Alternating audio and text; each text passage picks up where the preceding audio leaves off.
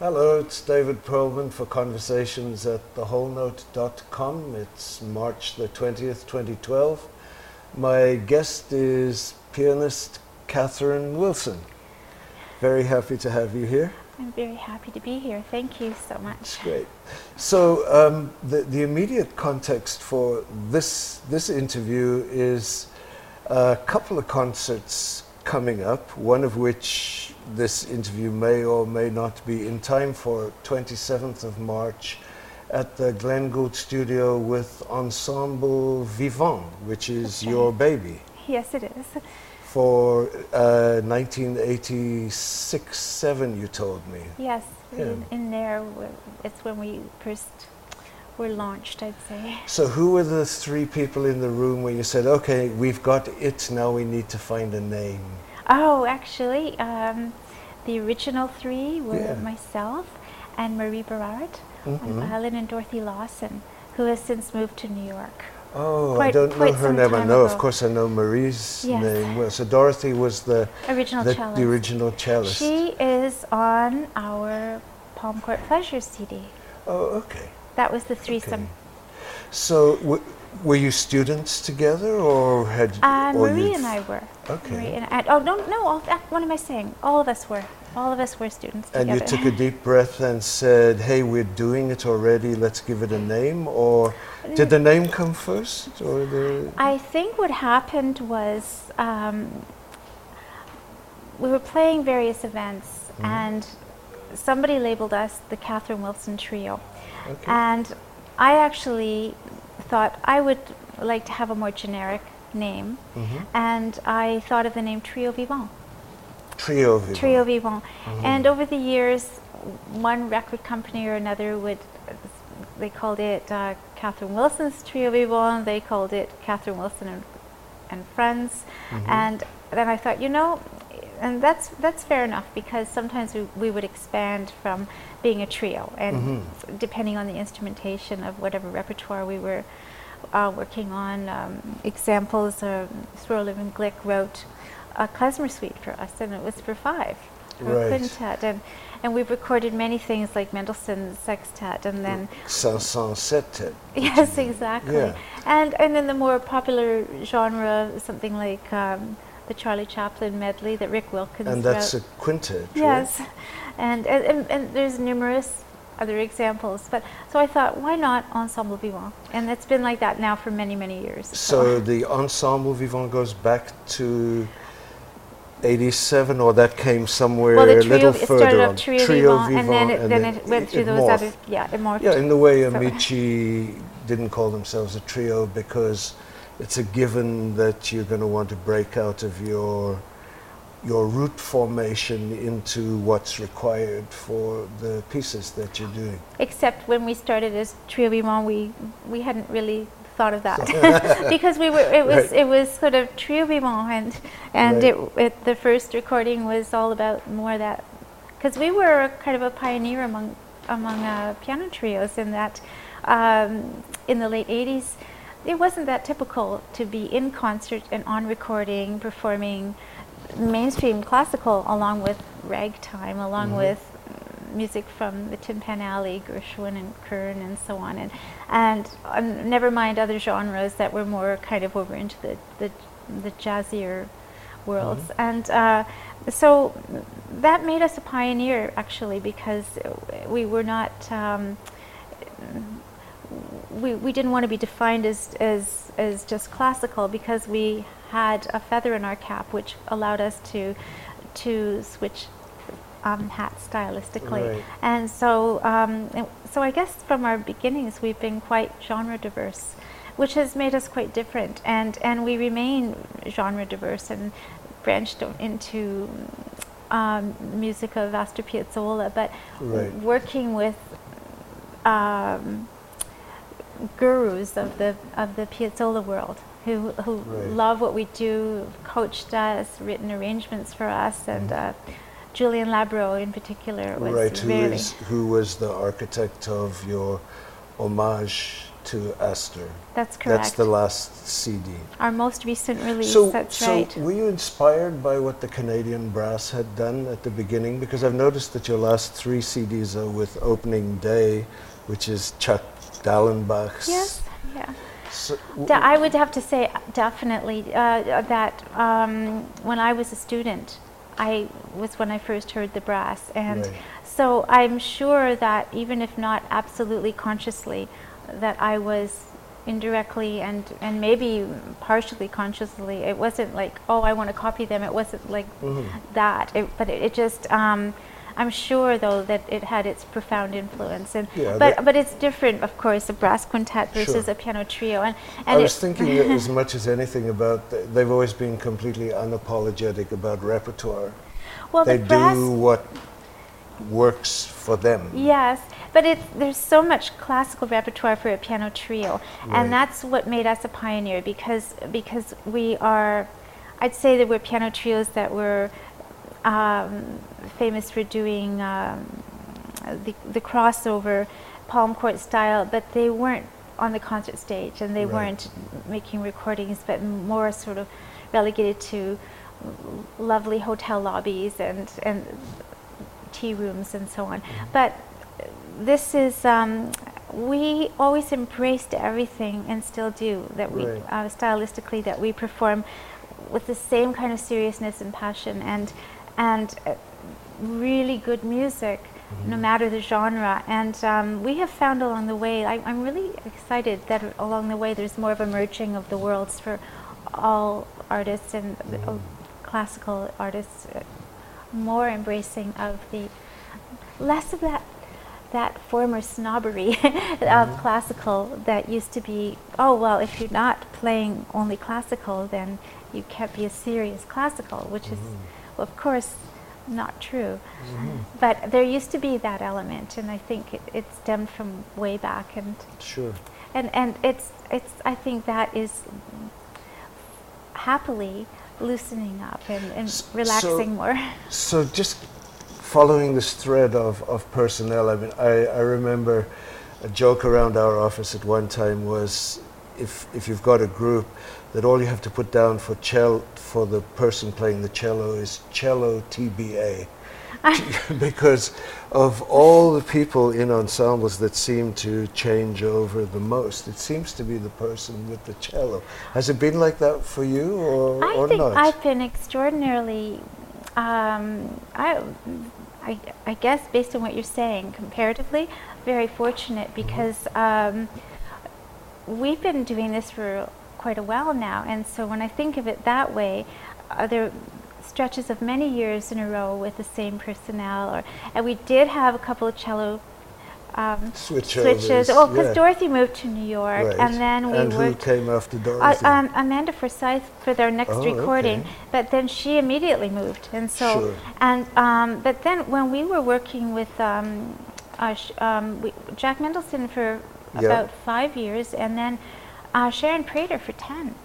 Oh, and Sharon is still... No, Sharon retired from the group. But she's on the CD, right? She is on many of our CDs, and she's the on cellist the for half of the stuff. To finish the project, Amy Lang stepped in. Okay. But Amy then moved to Victoria for 1 year. And so Sybil Shanahan took over, and Sybil is our cellist now. And your violin is Erica Beston. And how long has that been?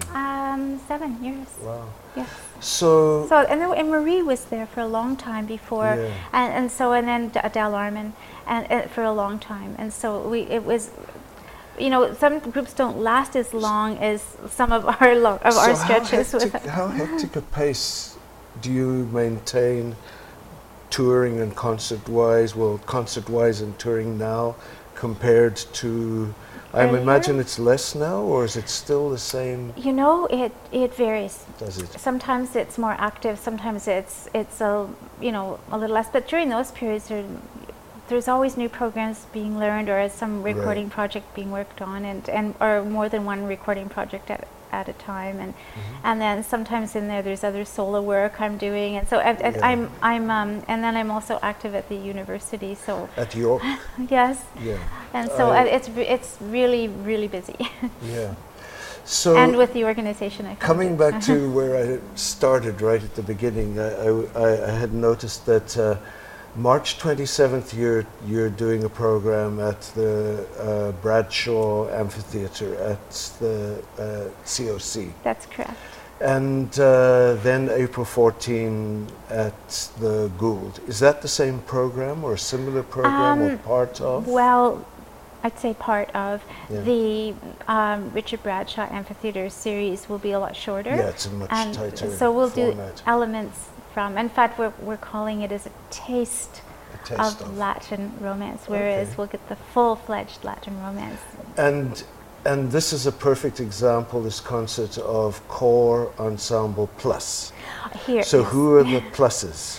Well, Dave Young, who has worked with us a lot. Is he calling himself? It's another joke around our office that when he has a bow in his hand, he's David Young, and when he's picking away, he's Dave. So is he Daving or Daviding in this one? It's mostly Daving. Daving. A tiny little Piazzolla. Tiny little bit of Daviding, but mostly Daving. Mostly Daving. That's great. So Dave Young and who else? Norman Hathaway. He's playing violin and viola, but only in this program. He's just making a couple of appearances, and he has joined us more extensively depending on the program and the repertoire. But so this is mostly the quartet. And it's mostly a Piazzolla focused. We are going to feature some contrasting selections from that CD, from our Homage to Astor Piazzolla CD. But this is really more of a broad spectrum of Latin. We are including a wonderful work by the Venezuelan composer Aldemiro Romero, also arranged for us by Julian Labro. It's Fuga Camparajillo, and we're doing some works by Ernesto Nazareth, as well as Camargo Guarnieri. And we're going to feature from, harken back to our 2-CD Music of Leroy Anderson compilation and play Serenata, which is a beautiful work in the Latin style, and it was the first, I guess, Latin style piece that Anderson wrote, and it really fits perfectly with this and contrasting, and so it's a really luscious, beautiful, unique program. So where does solo still fit in, speaking of Leroy Anderson, because that was your repertoire on one of your CDs was concerto. Yeah, I had the opportunity to record Anderson's only concerto with the Toronto Symphony, and I also had a chance I was invited on the main stage concert series at Carnegie Hall. To do that concerto for the Pops at Carnegie, right? New York Pops in the main theater, hall, and it was sold out, and it was a wonderful experience. I mean, it was great on many levels, not only to be there doing that, but Mrs. Leroy Anderson was there, and many celebrities were there, and it was just really well received, and that was in conjunction with that whole project, and they did a film actually where I was captured playing the third movement of it was a documentary on the life of Leroy Anderson. So do you keep up a solo schedule?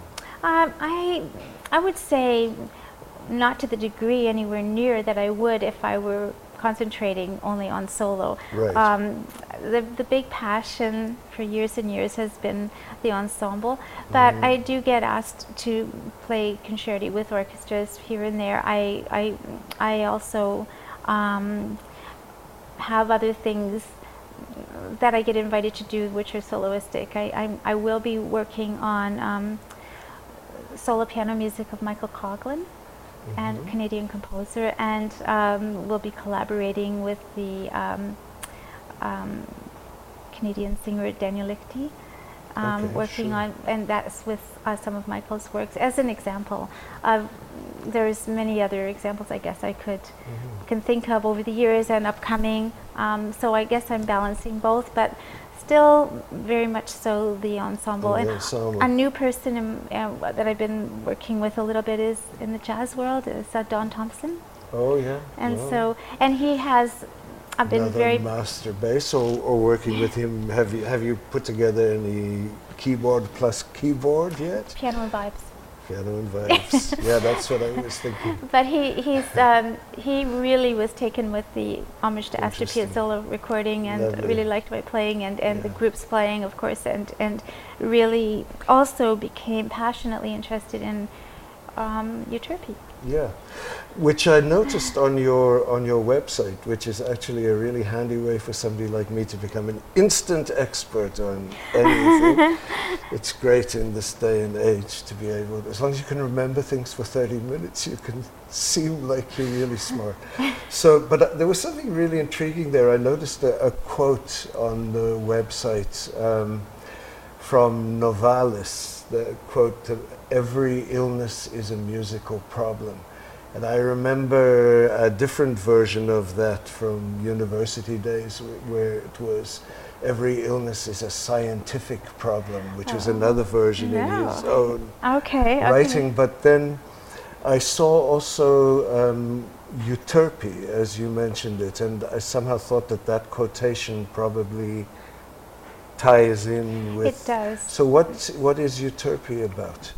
Well, Euterpe is a not-for-profit musical organization which I founded and I am artistic director of.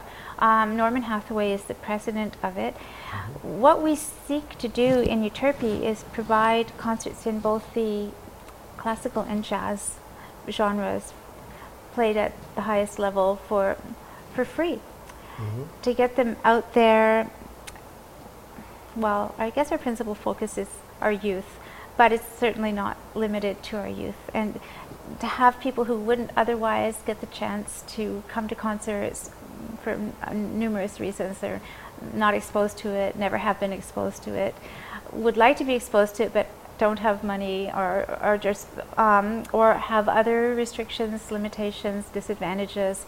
And unfortunately, nowadays there's far too many people that aren't exposed to music like this that can give the transformative effect. So where do you take the music to? Well, certainly schools, mm-hmm. but not limited to schools. Other venues where people come and are brought in, and targeted audiences. But it's not limited to targeted audiences. It's for everybody, like absolutely everyone, except that we always make sure there's quite a percentage so that's for how those do who wouldn't people come. find you for it? Well, I that's more, I guess, behind the scenes, which I'm not even totally part of that. And I do know that we do get requests, but there's people that say, oh, well, we want to have them come and play for our group of kids, or which could be several hundred kids or so. And then we actually have a wonderful little documentary that was prepared and by the York Film Department, and they are, and that's where I teach and am finishing a PhD, and it's a wonderful I guess little calling card for Euterpe, and it will be on the official Euterpe website, which is not yet quite ready, but will be. Okay, I would say very soon, in a couple of months. I used to say to people, website at www, but the great God Google, all you have to do is type in Euterpe Toronto and it'll tell you everything once it's there. Once it's there. One doesn't need give us a website couple of names months. anymore.